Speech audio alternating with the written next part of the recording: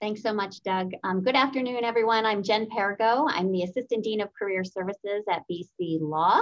We're so happy you could join us here today, whether or not you are a new graduate or a current law student or a lawyer already in practice hoping to make a career transition. I hope that we all know the basics of the job search, certainly. Law school career offices like ours at BC provide a lot of programming and advising and resources on the job search generally. And of course, there's a lot of information on the internet, but the purpose of this program is to get beyond the basics and really give you some great tips as to how to stand out in what is typically a very competitive legal job market, and certainly now. I recently wrote a blog post on behalf of the New Lawyer Employment Committee with the BBA on 5 tips to stand out in a good way in your job applications on the BBA's blog Beyond the Billable. And I certainly would encourage you to check that out for a few tips. But even better, I am so happy to moderate this great panel of lawyers who have a lot of experience interviewing and coaching and most importantly, hiring new law graduates. And I'm excited to hear their tips. So with that, I'm actually going to have the panelists introduce themselves. Alvin, how about we start with you? Hi, everyone. I'm Alvin Benjamin Carter III. I'm a third-year associate at Brown Rudnick. I'm in the corporate department. Also do a bit of trademark work. Chris? Hi, everyone. I'm Chris Strang. I'm managing partner of Strang, Scott, Giroux & Young. I use the term managing partner loosely as there's only 3 partners, but still my name is first. I also, on the side, teach the small and mid-sized firm externship program at BU Law, and I'm an active member of the BBA and the BBF. I specialize in construction law, and we actually just recently hired a 2020 law graduate to work at the firm a couple of months ago, so I'm fresh on what the resumes look like. Morning, everyone. My name is Ojan Sarin. I am the Director of Talent Management at Sullivan & Worcester, a mid-sized law firm here in Boston, and I also head up our marketing function as well, and I'm happy to be here. Thank you all so much for being here. We're going to cover a number of topics today on how to stand out in your job search, and so we'll kind of take it in pieces. Let's start with something that we're all encouraged to do, which is to make connections in the legal community or networking, as we all say. Alvin, in your experience, what are the most effective ways you've seen new lawyers reach out for networking purposes? You know, perhaps even from the initial email to perhaps someone you felt who really stood out and impressed you in a meeting. One of the most effective ways is to reach out with a bit of intentionality. I mean, they're all kind of cold emails because you're not probably working with any of them at the moment. But if you look up the person, see something interesting about their practice, was there an interesting case or matter they worked on? Were they in the news? Did their firm have something that's, that was good in the news that you could use as a pivot point into maybe asking them for coffee? I've really seen, folks kind of win some points when they show that they're actually interested in the person or the firm. And also emails that are more, you might reference, some points that make sense about you, but more about getting to know the attorney you're reaching out to and the firm you're reaching out to. And I've also seen what worked for me was when it made sense, offering, to help with something. It was an instance where they were like, oh yeah, we'll be looking for some law students to do X, Y, and Z at some point at this event I was at. And when I followed up with the person, I said, by the way, I'd also be willing to participate in that if that's something you're still looking for. So, always showing that you're there and available. Obviously, you won't be jumping in and doing legal work with them necessarily, but showing that you're ready to go. And then when you meet with them, also talk to them about them. Attorneys like to talk about themselves. I think that's fair to say about a lot of people. And really do your homework so you can talk about, you know what questions to ask. You're not going to go in knowing everything. You're not going to impress anyone with how well you know secure transactions. What you want to do is just go in and be genuine and let them get a sense of who you are, because that's a lot of what they're going to relay back to various folks and committees at their firm. Thank you. Such good. You mentioned the news, Alvin, what resources, certainly the Globe, LinkedIn, little shameless plug for the BBA's law firm news email that comes out every week. I always find that really interesting. Are there any other resources, maybe industry specific resources that you would recommend to this crowd? Check and see if you're still in law school or fresh out, you might still have access through your library. But there's like the Boston Business Journal, different industry-specific journals. I know I used to follow Law 360 for IP, and a couple of other things. Law 360 is actually, you could get almost every update you would need to know for larger and even mid-sized law firms for matters. And there's also, if you know someone at a firm and they're talking about, oh, there's all this interesting stuff going on. We just had, we put out an announcement that we're going to enter the life science space in a way we haven't before. Ask them about that. Ask who's the head of that. And there's ways to do that too, because your network is probably just as good as any thing you'll find online if you know some other recent grads. Great.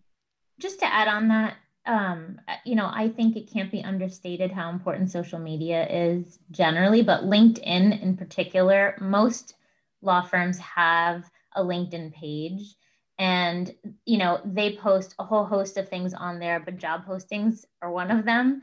But I think certainly if you see something that's posted about a lawyer and you find it interesting, it's total fair game to reach out to, look up that person on the firm's website, reach out to them and say, I saw the law firm's posting on LinkedIn about this specific subject area. I saw that you worked on this. I find it so interesting.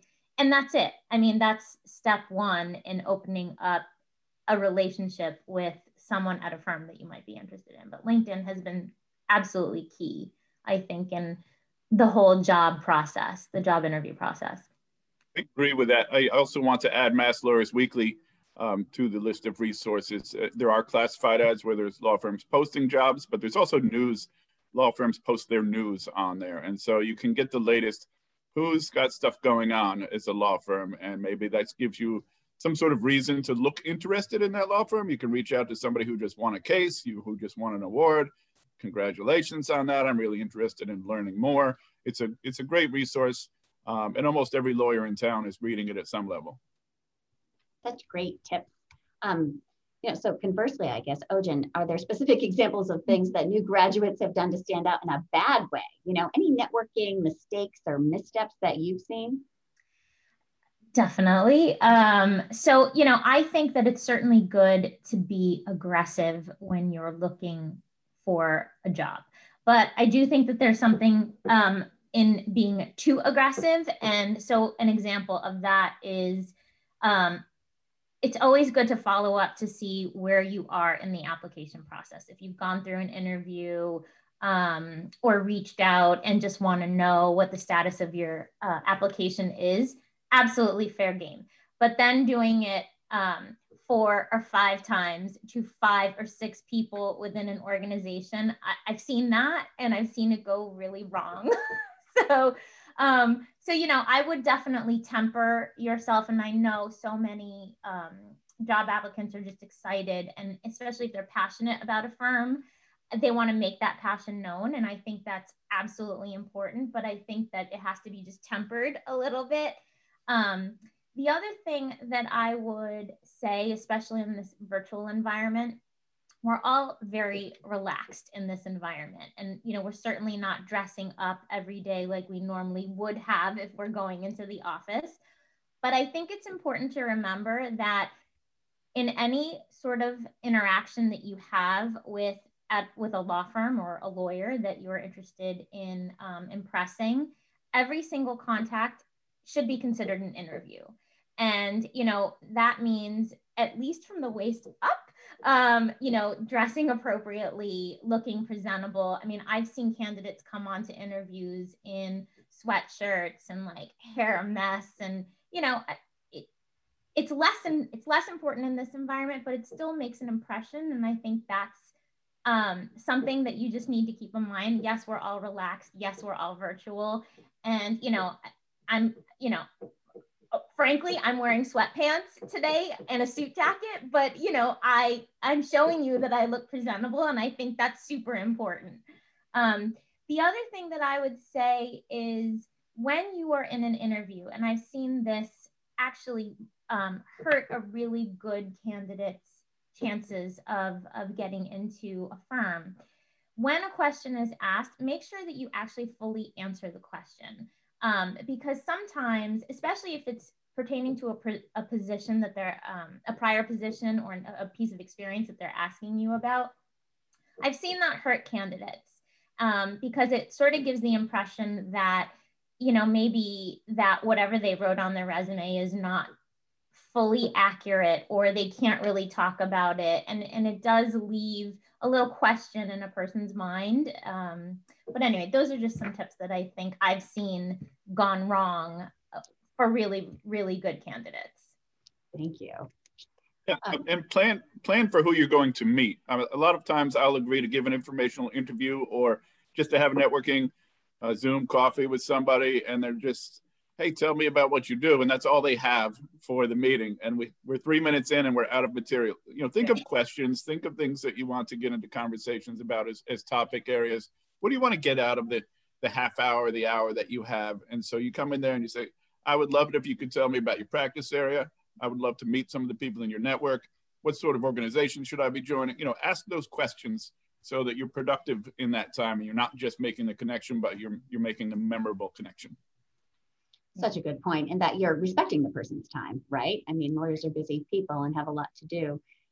Chris, you know, while you were talking, you're probably one of the best networkers I have known, and really put a lot of time into cultivating and maintaining your network. You know, again, in this theme of how to stand out, what's truly impressive, and to give someone an edge in the job search, you know, what are some of the most effective ways either, you know, a current lawyer or a new graduate can use to follow up and stay in touch with your network without sounding shallow, right? You know, I think we've all gotten those kind of empty happy birthday messages, or I love a birthday message, don't get me wrong, but you know, how do you genuinely stay in touch with your network? So the first thing you want to do is when you're in the meeting that you have, leave it with a plan. And so you're meeting with me, we're talking, you say, hey, can I circle back with you in 30 days and see how we're progressing? Maybe we can, you know, talk about additional steps if I haven't found my opportunity yet, or if I wanted to, you know, try some different contacts of yours, or maybe you ask me for specific people that I can introduce you to at the end of the meeting. And then you go meet them and circle back with me and say, they were awesome. Thank you for introducing me. And simple things like follow me on LinkedIn. And, you know, when I get a good news on my firm, you can say, hey, great job on that. Nice to see you made the news again. Anything positive that you can come up with, but also like, just be professional and consistent and follow through. When you ask for examples of people you should talk to, go do that before you come back to me and ask for more advice. Did you talk to the 3 people I recommended? Well, no, not yet. Well, why are you here? I'm step 2, you know, move it down the line. But also know that sometimes they're just not that into you. So your time is valuable too. If they don't seem interested in helping you, don't keep following up, right? There's nothing there. So focus on the people who are productive with information and assistance for you. That's great advice. Any other thing, you know, Ojan, you mentioned, you know, the virtual world, you know, and the challenges that, any other tips generally from the panel about how to network in a virtual world? Anything, you know, particularly unique? I think one of the biggest challenges of interviewing in a virtual environment is taking a moment and just realizing that even though this isn't in person, we're still just 2 people talking. And I think trying to remain authentic to who you are and relaxed, you know, in a normal interview, in a normal world, which we're currently not, you're not looking at yourself talking while you're in an interview, right? So it can be very awkward and very daunting. And then you start judging yourself automatically. And I think, you know, we're all guilty of it. But I think just realizing that if I'm interviewing you, I'm doing the exact same thing. And I'm trying to just bring the tone down, and, you know, we're 2 people talking, and try not to forget that. I think, you know, it's very easy for nervousness to come out in an interview in a virtual world, much more than I think if we were just 2 people talking in a room, you know, trying to get to know each other. So know that, you know, we're feeling the same thing you're feeling in that sense. So do your best to try and put it aside. And just really being authentic to who you are, I think, is truly important. I think that to Ojan's earlier point about being casually dressed, recognize that so are we sometimes. So maybe just a regular phone call instead of a request for, on-camera stuff, because sometimes we didn't shave that day or comb our hair and we don't want to get on the Zoom and try to look impressive for you. So just offer, is a call okay? Do you want to Zoom? Do you want to do something else? Like, can we sit 10 feet apart outside somewhere? However you want to do it, but offer some alternatives and not just to ask your own medium for meeting people. I'd also throw in, normally I wear a bow tie every day. And since the pandemic, I have not, because I was always the person who was so dressed up with folks I already worked with. So, I figured I'll dial it back. But, being formally dressed to the normal extent, also, I don't think hurts, just because you don't necessarily try to drop down because you go, well, they're probably not. Show up as you would anyways. Like, I've gone to interviews well before I was involved in law in a suit, because I thought, well, they might be in polos, but I'm going to be in a suit. I'm not going to be the one with the issue when I show up, unless it was completely inappropriate. But so I would say, don't be afraid to. And sorry, I don't have my bow tie on today. Thank you all. And, I would also say that, we're still having virtual networking events, right? And so we're on a webinar now, so we can't see all of you as participants. We're looking forward to hearing your questions and so forth. But, one thing I have noticed is that, just like when you're sitting in class, there's a kind of a misperception that no one can see you or no one is paying attention to you. When in Zoom, I think it's even worse, like your name is right there. And, if you're distracted or not paying attention, or you seem bored, you don't seem completely engaged, that leaves a negative impression. And conversely, again, if you seem engaged and so forth and really into what we're saying, again, just like a classroom, that professor can actually see everybody there. You feel like they're not really seeing you, but in Zoom, I find it's even more pronounced. So let's move on to the application materials. What I was saying earlier, that's what I wrote the blog post on. People I think know that legal employers get a pile of applications, or lots of email applications for a job that is very competitive. Ojin, is there anything in particular that you've seen to make one's application stand out? Yeah, I think the first point to get across is assume that we read everything. And I think there's a lot that gets submitted in an application process, a writing sample, and transcripts. Assume that we read it all, because most firms do, in fact, read everything. I think the biggest thing that you need to keep in mind is make sure that you have absolutely no typos in anything that you submit. That is huge for us, because we want to feel as though that you took the time and effort to really submit your best work. And that best work includes your resume and a cover letter if you submit a cover letter. And I would say, even let's say you see a job online and it says submit a resume and a transcript or a writing sample, even if it doesn't say a cover letter, take the time to write one. Because for me, I actually really pay attention to what's in the cover letter, because in my mind, it's almost like a personal statement. It's something outside of what I think is in the resume, and it's going to tell me a little bit more about the person. And I actually really enjoy reading them because it gives me an insight into who I'm going to meet. The other thing that I think really stands out for me, and maybe, I'm different in this sense, but I think it's super important, is seeing things on a resume other than legal work. In other words, if you were a waiter or a waitress, or you were a bartender, or you worked as a cashier somewhere, customer service related jobs that are non-legal, I think give an impression to me that this person understands what it's like to be in a service industry and, can hustle when they need to hustle. And that really stands out to me. So, I think there's such a focus on making sure that everyone has the right experience, but I actually think that experience other than legal that shows true service, a client service, is one of the things that stand out the most for me. That's great. That's a great answer. You covered a lot of ground. I want to add to the point on the cover letter. Everybody spends a lot of time perfecting their resume, and they get a little lazy with the cover letters. And I was guilty of that too when I was a law student, recent graduate. You sort of have 3 spots where you copy and paste the name of the person you're writing to, and you know, and everything else is the same as every other cover letter you're sending out. And so when somebody actually like, hey, I noticed from your website, you want a case, or you have this cool practice area that's really interesting to me, that person spent some time on me, I want to spend more time on them. So it's really important to use that first paragraph to grab them with being a little bit different. And speaking of a little bit different, going back to the resume with the non-legal jobs, it's an excellent point. I also want to bring in, what else do you do?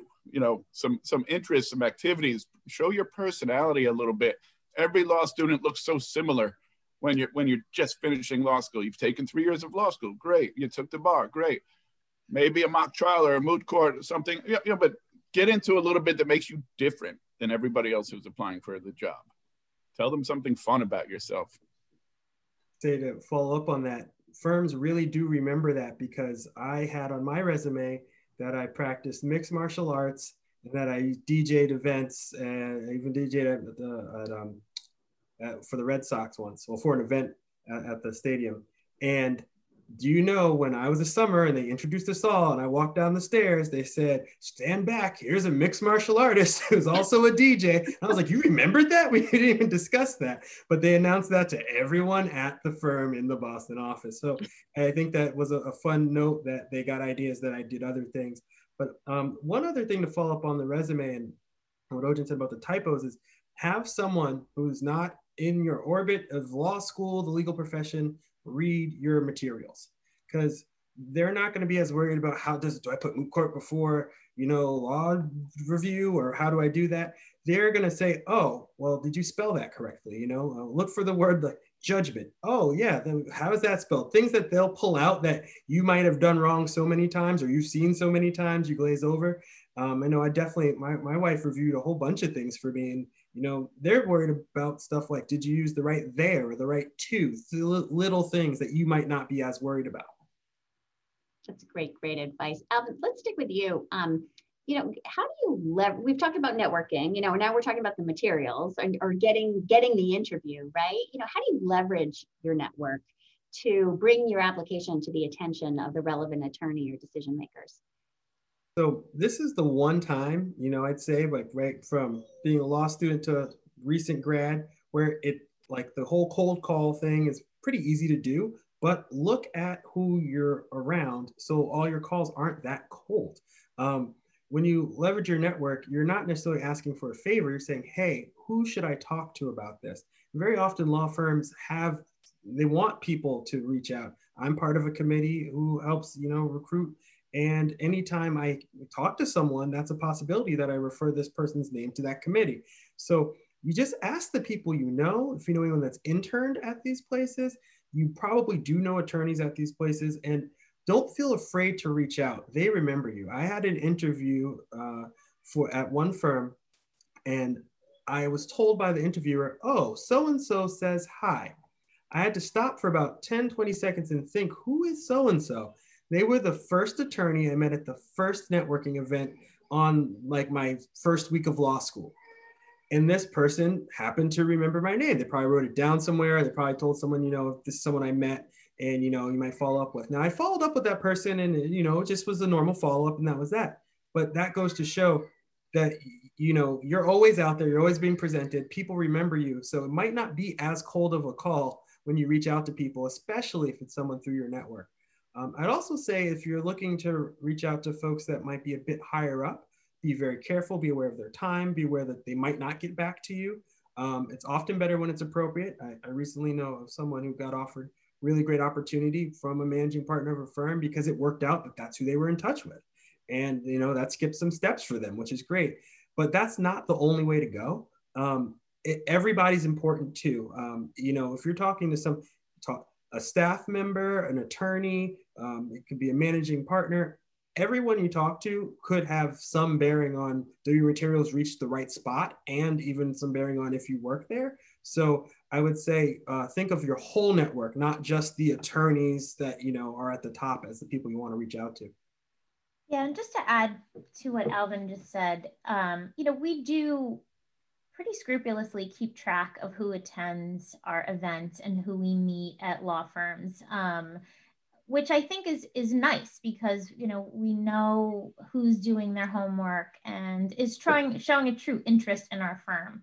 But also these events, for example, I think are great for follow-up, you know, so if something that Alvin or Chris said, or I said that strikes something with you and you want to follow up, it's fair game. And we actually welcome that. And so every event that you attend, you know, whether it's through the BBA or your law school or a law firm that puts on, whatever it is, reach out to people and you know, now know that they're part of your network. And, you know, kind of like what Jen said, we can't in this call, but a lot of times we can see who's attending and we see the names and we recognize, and we're also taking note too.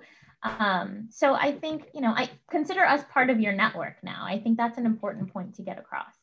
Absolutely. And, you know, I think this is kind of simple, but even a thank you, you know, Ojen, you were saying fair game, and I'm certainly not asking all of you in attendance to write us a thank you note. But for example, I just recently did an admissions event for BC Law, and, you know, I'm talking to people all over the country, and I got a nice thank you note from, you know, 2 or 3 students. And that was memorable. You know, you think, oh, that's nice. I don't have to do anything with it. I don't necessarily have to respond. It's just all, you know, good feelings coming at me, and I'm going to remember that. So this is all terrific advice. So Chris, you recently mentioned you hired a new graduate, so hopefully this topic is top of mind. Are there any common mistakes? You know, I know this program was built as how to stand out in a good way, but like, how do you stand out in a bad way? You know, that new lawyers make with their application materials, aside from typos and so forth. Yeah, I mean, the first mistake is, of course, not putting effort into the resume that you're putting on my desk and the cover letter. Like, you just see a job posting and you just throw your resume and cover letter in there as you do to everybody else. You got to tailor it to what we're doing. I'm a construction lawyer. If you're like, hey, I spent all of law school doing the DA's program, you know, the criminal clinic, you better have some explanation. Like, oh, I didn't like it. I wanted to do construction law when I got in, or something.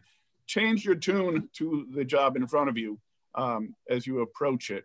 But also, to Alvin's point earlier, make sure that you're looking for your connections, because name dropping at interviews is great. And you can say, oh, I heard you're good friends with so-and-so, you know, I worked for that law firm my 1L summer, or, you know, something where you can make that sort of connection in a meaningful way. But a lot of the mistakes were people that just didn't have any sort of confidence in their interview. And I know that's a hard thing. It's easy to be nervous. We're all nervous when we're interviewing at some level, and now we're interviewing on video. But practice so that you can come out and look confident, because when clients want a lawyer, they want their lawyer to appear confident to them. So we have to screen that in the interview, make sure that you will be somebody that the clients will be trusting by being confident in yourself. And so spend a lot of time, do informational interviews, ask your mom, whatever, somebody talk to you so you can sit at your computer, you can make sure you have a good angle and a good presentation. You're sitting up straight, and you're like, all right, I'm here for this job. Let's get it. Bring some confidence. I think that's great advice and a really good segue, actually, because I was going to pose this question to all of you. You know, how do people stand out in an interview? And one of the things, you know, that you said, Chris, really resonated with me, because that's one thing I always tell students, not only confidence, but enthusiasm. You know, I think people are really attracted to a positive candidate and someone who seems excited about the law and is intellectually curious. And I think, you know, Ojen, you had mentioned nerves earlier. You know, sometimes nerves can get the better of you when you're in an interview, and that, however your nervousness manifests itself, you know, sometimes comes across as lack of enthusiasm. And so I think that's my tip. I remember those folks that really stand out. So any general tips about interviewing? I mean, I think a lot of it has been touched on, but certainly, you know, what Chris just said, displaying confidence in yourself comes out, you know, very easily. If don't be quiet, project your voice. Obviously, don't scream, but, you know, project your voice, be confident, sit straight, you know, I mean, you know, have good posture, all of that. I think even if you're not a confident person and you're more of an introvert, the simple little tweaks that you can make really give the sense of confidence that I think people like us want to see, you know, because you're working in a law firm, whether it's working with a client or working with other attorneys, you're going to be put to the test. And so in our minds, we think, okay, how is this person going to deal with a problem on a day-to-day basis? How are they going to respond? And it's just a little tweaks that you could do in your presentation skills, I think, that go really far. And the other thing is, when you are doing virtual presentations, going back to what Chris said, look at the lighting in the room. There are filters on Zoom that will make you look better, and, use them, because I think, being in a dark room and the lighting, we want to be able to see your whole self. And I think, and again, so in our mind, we're thinking, oh, geez, well, if we're going to be in this virtual environment for 6 months and we have to put you in front of someone, how are you going to present to that person? So the little things to think about during an interview that you probably wouldn't otherwise, I think, are just important tips to keep in mind. To follow up on that very specific point, to anyone here who is follically challenged like me, try not to be too shiny. That's not as much of a thing when you're in person, but on the calls, it can happen. The glare is real, and you don't want people to not know what you're saying because they're focusing on this. I attempted to today. I don't know how well it worked. But as a more practical note for everybody, I would say— I've heard that piece of advice. I love that. I love that. Yeah. It's just kind of funny sometimes to see yourself.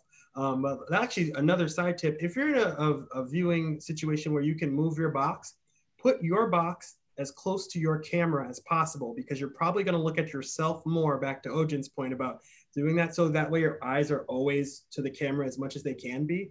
I don't know in Zoom if that's the case, but at our firms, what we use, you can move your box. And if you're worried about how you look, put that there. You're probably going to look at that most.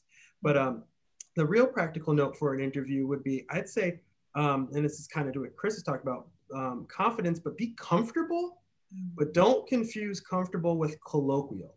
Just because you're comfortable doesn't mean you start with the yas and the ums and the just things that, we're talking to friends. This is how we communicate with everyone now. So when you get comfortable, just remember it's not the family Zoom. And I know that probably sounds silly because it's a job and you want it, but your body's going to be doing what it does for everyone else. Usually you don't go and interview with your best friend, but you do Zoom with your best friend. So just remember, when you get comfortable and feel like it's going well, there's still that professional line that you need to judge for yourself. If you're best friends with this person and you grew up with them and they're the person who's recruiting you, maybe it's different, but that's usually not the case for most people. I wanted to answer Jen's last question with something that I forgot, and it's don't mail in the question part of the interview. So many of the applicants that I had last time around when I hired a couple of months ago had the same exact questions. And I think that's because there is a sample Q&A suggestions from the various career development officers, not the BC students, they were all excellent, but take the samples that you got and make them your own, at least. Use them as a spark to come up with a better way to ask it, because when you are the fourth person that asks me the same exact question, it feels lazy to me. And so make sure that you have some questions, make them unique, and make them interesting. Make them about something that will be, a thought-provoking process for the interviewer to say, oh, that's a good question. I wonder what I have for an answer for you. So if you use that part effectively, that's usually the end of the interview, and you can end on a high note with some really solid, good questions. Yeah, and just to follow up with Chris too, I completely agree with that. And also, if you're, let's say you have 3 interviews at the same firm or 4 interviews, and you're the last person, and you as the interviewer say, do you have any questions for me? And sometimes the answer is no, everyone I spoke with before answered my questions. No, don't do that. Take the time to actually ask them a question, because it makes the last interviewer feel as though, well, you just don't care about them. And that might seem kind of silly, but that's how it comes across. So I completely agree with that. And I'm usually the last interviewer. So. Well, I see we have a couple of questions, so I would love to answer the questions. Thank you all so much. So the first question is, I usually will email recent grads from my law school to talk about their firm. How do you approach talking to partners who are usually older and who I have less in common with? Great question. Anybody? Take that one, because I recently was in that seat. So I think it's okay to reach out to them because they expect that. That's part of it. I mean, part of any firm is attracting new talent, and partners are usually very invested in that because that's what keeps the firm going. Um, Having stuff in common, that I mean, that's yes, no, they're not the same age necessarily. They're probably not watching the same stuff on YouTube, but that's not really the point. You're here to show them that you're interested. And I always say, you know, people want to take, you want someone to take a chance on you, and you want to give them enough so that they'll believe that they made the right choice in taking that chance, right? So, you know, you want to just reach out about the firm, about them, talk about you as appropriate, and not so much worry about who they are as much as this is what you're doing for anyone who has, you know, they can hire you or they're part of that process. You just reach out. You don't have to have so much in common socially or personally. I think pick something from their resume. Just choose. I see you have a lot of experience in construction law. I see you've served as an officer at the BBA. I see you're active in your alumni council. Open with something that you can say, like, I've looked into you, I'm interested in you, and I'd like to learn more about that thing that you have experience doing. You know, my age and experience, you can use that to sort of make fun of me for being old, but also you can learn a lot from people who have had significant experience doing things, and present yourself as the student looking for a mentor. Yeah, and just to add to what Alvin and Chris said, my experience is that anytime one of our partners gets an email from a student or someone applying for a job, they're actually quite thrilled to answer. Because I don't think they get them as much as maybe some of the associates, because the associates are a bit closer at a law school. And I think most law students and people looking, you know, more junior folks looking for jobs feel more comfortable reaching out. So the partners don't get as much contact. And when they do, they actually are quite thrilled to get it.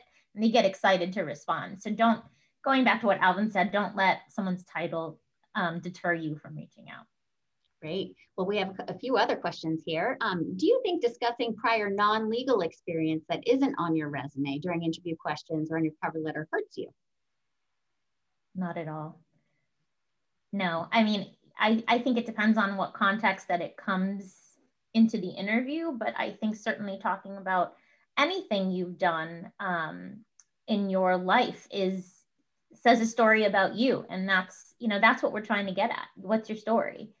So yeah, the segue is what matters, right? If you have a story about a time you did some landscaping or summer in high school, like, how is that relevant here? You know, so you want to make sure that it's an answer to a question. You say, well, I have this experience dealing with whatever when I had this job, and so that's how I learned how to problem solve, or something like that, where you bring it into the conversation with a purpose. I love hearing about the interesting, crazy jobs people had in high school and college and things like that. But I also like to know what did you get out of it that matters to me? To that point, I had a job where I ended up rising to be an associate director at Harvard University. But prior to that, I was the media technician, like, you know, a few jobs prior. And you don't list the media technician thing you were for a year and a half when you have an associate director position, but it came up when, you know, was there something difficult at your time in the university world? And I mentioned, well, one time I was setting up a video conference, which is now hilarious. There was a whole department for that when we all do it on our phones. And I had to tell a high-ranking professor and a president of a country that the video conference was not going to work. So that was, you know, help me, you know, deliver tough information and keep them all happy, because they were our clients. And if the professor in particular is upset with us, that hurts our department. And that was a quick thing where now they're probably like, whoa, what job was that? Where? That wasn't the director job. But I think they did like the information because it was relevant to their question. And there was still some continuity. It was like, oh yeah, before I was promoted a couple of times. And I got to say before I was promoted a couple of times, which probably doesn't hurt. So your experiences are all valuable. It's just, as you know, they've said before, the segue and making them make sense. You don't want to just throw up, one time I did this great thing. You want to make sure it really makes sense. Well, and I think on a related note, learning how to tell that type of story succinctly and teasing out the right things, you know, what was the challenge of that story? What was the result? What was your part in that story?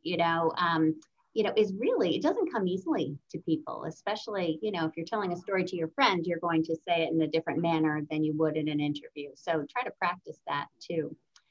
We have another question. What do you think an LLM graduate can do to leverage their international experience in their resume or informational interviews? What will make a potential employer probably think of you when a position comes up? Great question. Well, first, have it relate to the job that you're applying to, right? If you're looking to a local domestic, family lawyers, maybe they don't care too much about your international experience. But if you're looking for business litigation, for example, with large companies having disputes, that international experience might be more useful. So really, look for a reason that it matches. Yeah, and I would say, go back to the firm's websites that you're applying to and look at the bios of the lawyers. And if you see there are LLMs, a good amount of LLMs, it'll give you an indication as to how they feel about LLM candidates or just international work, and depending on your LLM specialty. We happen to have a really great tax practice. Everyone in our tax practice has an LLM. So, so I think just going back to a firm's website and sort of taking a look at the bios for LLMs in particular, I think will help, give you a little bit more information about how they view it. Just add, look out for the negative side of that too. And so one of the concerns with hiring LLMs is that maybe they're not going to stay here that long. Law firms really think about people who want to stay and give a significant amount of time at the firm. If we hire you, I don't want, a year and a half and then you're out. So explain, hey, I'm not from here, but here's why I want to spend my career here, and spell that out in your cover letter or in some point in the interview, but make sure that they're convinced that you actually are interested. You want to be in Boston, you have reasons for that, and you're going to stay here for a while. Great. All right, we have more questions. I love this engaged audience. It's terrific. This question is, I think it was Ojen who said that she values non-legal work in a resume because it shows a person knows what it's like in the service industry. I'm particularly interested in IP. So would Alvin please talk about what stands out in the trademark or IP field, aside from interesting things like doing MMA and DJing? So, see, it stood out in your mind. I thought no one would remember. Yeah, you're always going to be remembered. I'd say, well, one part of that is those things you actually mentioned. What stood out, I was interested in IP because of the things I did prior. I did music and entertainment. I had some companies early on in college where I did management of artists and produced records. I was interested in, copyright because of that. I then found out copyright isn't really where all the money is these days, and it's more into trademark and patents. Well, I'm not a patent person, right? But trademark work is something I was interested in, and a lot of the different athletes and artists I know had trademark stuff going on. So it really got me thinking about that. So when I got into law school and started to actually really go the IP route, the fact that I'm corporate was a game time decision. When I got my job offer, I was able to leverage all the things I did prior. And then when I even interviewed, I got to discuss that. So the fact that I was interested in IP and I did the music industry stuff really was helpful. I think anything that you've done that you can show at least where the interest came from. Now, the fact that I had looked at a few contracts before, I had a undergrad professor who did our copyright work and all that stuff, that's extra. But the fact that you could be part of an industry or you just have done things that show your interest in IP is very helpful. If it links to a job or another experience, great. But they're also not expecting you to come in knowing pretty much anything. Like, I was once told by a mutual friend of ours, Chris, that law school's like, it sets up a bunch of cups. And then when you get to the law firm, they fill up the cups once they're in the right order. So you're not expected to go in being the IP guru, but just show that you have that interest through your prior work. That's great. Yeah, and don't over focus on the practice area itself. Focus on the underlying skills that make you excel in that practice area. So if you have a client-facing type of practice area where you're in front of people a lot, a job that you have dealt with a lot of customers or clients in some way is something that's useful to bring up.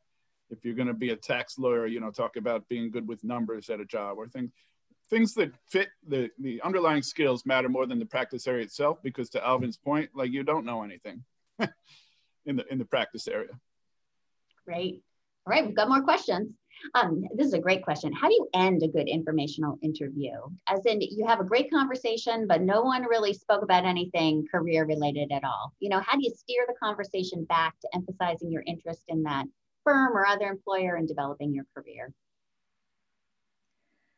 I mean, I think there's nothing wrong with asking the question, you know, is there a potential opportunity for me at your firm? I think honestly, being direct is valued, at least with me. I don't know how Alvin and Chris feel, but if you are interested in a firm and you have done 1 or 2 informational interviews, it's fine to say, oh, that all sounds interesting, you know, thank you so much. But I think the follow-up should be, look, I'm really interested in your firm. If there are opportunities, how do I get myself involved, or how do I get myself in the pool to be considered? Don't be afraid to ask that question. I think that's really important. Don't be cavalier with the gratitude. Don't say thank you for your time. Yes. Like, hey, thank you. I really enjoyed our discussion about this. I loved hearing about what you did on that case. Or I love that story about how you had this funny thing happen to you in law school. Use that last minute to really say, like, I was listening to you. I care about what you had to say, and I remembered it. I'd also say, from what I'll call a horror story, I was at an OCI interview with this firm that was really interesting to me. And the person found out that I used to work at the Hip Hop Archive at Harvard, and we talked about that, and we talked about how their children would love to go to that. We started talking about hip hop and how they had a client was in hip hop and all this stuff. And it seemed like a great interview, and I didn't really follow up the way Chris and Ojen are talking about. And I get a letter, thank you, a handwritten letter. Thank you so much for this wonderful interview. It was great, but it was my fault that I didn't learn enough about what you do or what's going on to be able to offer you anything. And I really enjoyed you, and I'm sure that there could be something there, but we did. And it was one of those moments, it was like, well, shame on me, because I thought I'm talking about what they want to talk about, but make sure you bring it back to getting the job. And, you know, and that you talk enough about the skills, as was mentioned earlier. And it was fine. I was not heartbroken. There were other opportunities, and that's, you know, that's life. But that's why it's really important to, you know, if you're going to do what Ojen says and make that ask, quickly take stock. Did I do enough to even make that ask or present that my interest in that way? What a story, my goodness. Okay, that is great. All right, next question. Thank you all so much for your time and advice. It's so nice and polite. Even this question, outside of the BBA, are there any specific places you'd recommend looking for virtual networking events for recent graduates? It's a terrific question. I would say affinity groups in particular. There, you know, that to me has actually been a great source. Like I'm involved with the Massachusetts Black Lawyers Association. And I do think that's just a quick way to expand your network. And from there, you'll get recommendations. You'll be asked to participate. You might be asked to, you know, join a board on one of these organizations. And then I'd also say a way to expand your network is just to expand your network. Other things that are non-legal are very important. Those are the people that will become your clients. They might know other attorneys. It just, you never know. So doing things, getting involved in things you're genuinely interested in will help expand your network, because the legal community is so small, everyone will know each other pretty quickly, but the larger community is who we serve. So knowing them is very important as well. Well, and I would reinforce, I know our other panelists are probably going to bring in additional points as well. I think we're all very enthusiastic about this point that, you know, nothing better than being referred to a lawyer or a potential employer by a client, right? So to your point, Alvin, you know, outside the law, you know, any industry experts or clients or, you know, is terrific. And I would just add to go back to your law school, because, you know, if you're a recent graduate, a lot of times law firms will go to the local law schools to post things that are going on at firms just to get the word out. So don't forget that even though you've graduated, your connections to your law schools remain important, especially in Boston, long after you've graduated. When I would also say, you know, obviously I'm coming from the perspective of BC, but you could insert, you know, any school really. You know, there are a number of Boston College graduates who did not go to BC Law who would be really excited to talk to a BC Law graduate, you know, so don't forget to leverage that stuff as well, or those events. Yeah, to Alvin's point, I'm very big on where are the clients coming from kind of opportunities. And particularly small firms care, like they know you're not going to walk in the door with clients as a first year lawyer, but they kind of hope you'll get them one day. And so showing an interest in like the real estate industry, you join some groups where the professionals do networking in real estate, or I'm a construction lawyer, as I mentioned. Like when a student or a recent graduate comes to me and they say, hey, I was at the Associated General Contractors networking event the other day, boom, I'm in. You're interested in this practice area and it's sincere, and that really gives you a leg up on competition. Mm-hmm. And also going back to the point that was made earlier about lawyers wanting to push things that they're doing. Law firms' websites are great sources of information. Just keep going back to them, because inevitably they will absolutely post things that are going on, whether they're happening at the firm virtually in this environment, or whether some of their lawyers are involved in industry organizations or events. So, keep going back to those websites because they're a wealth of information. Terrific. Our next question, we have so many questions. I love this group. It's terrific. What advice would you give law students in terms of extracurricular involvements during law school that would stand out to firms on a resume? Anything to do with practical skills is obviously the most useful. If you did the negotiation competition or the mock trial or client counseling, or you took classes that are very specific, like deposition and mediation, or things that are relative to the kind of practice area. I'm a litigator, so those particular ones matter to me. Anything practical skills will absolutely help sell you to me.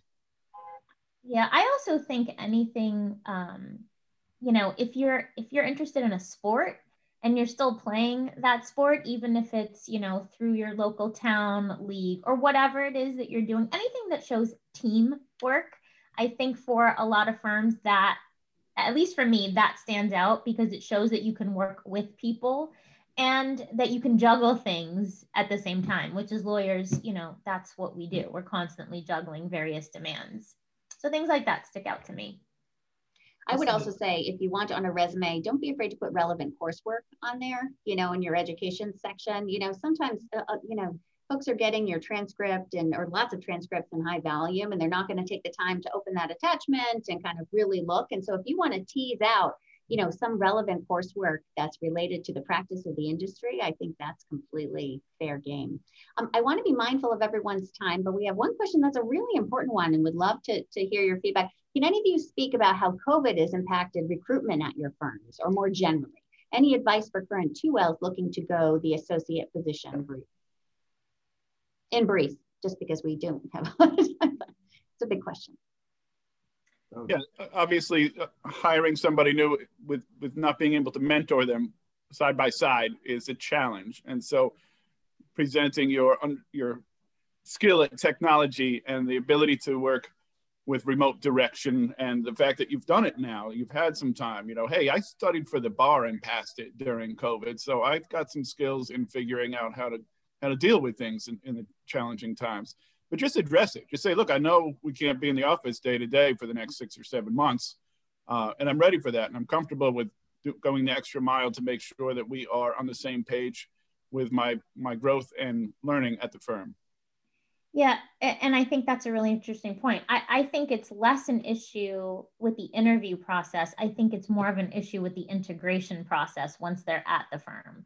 And I think it goes to the mentoring piece and just being able to sit side by someone, or just seeing them in the hallway, and catching up on what they're doing and making sure that they're understanding, and having a new lawyer be able to walk into an attorney's office and say, hey, I don't really understand this question. I don't really understand that. Now it's sort of like, okay, well, I have to make an appointment to talk to them, or I have to draft an email and make sure that everything is perfect and I fully understand what I'm drafting before I can even ask the question. So I don't think we're struggling with the interviews and the hiring. I think it's more, honestly, the integration and bringing and onboarding people that is, we're doing it, but it's certainly a little less smooth as I think it normally would be.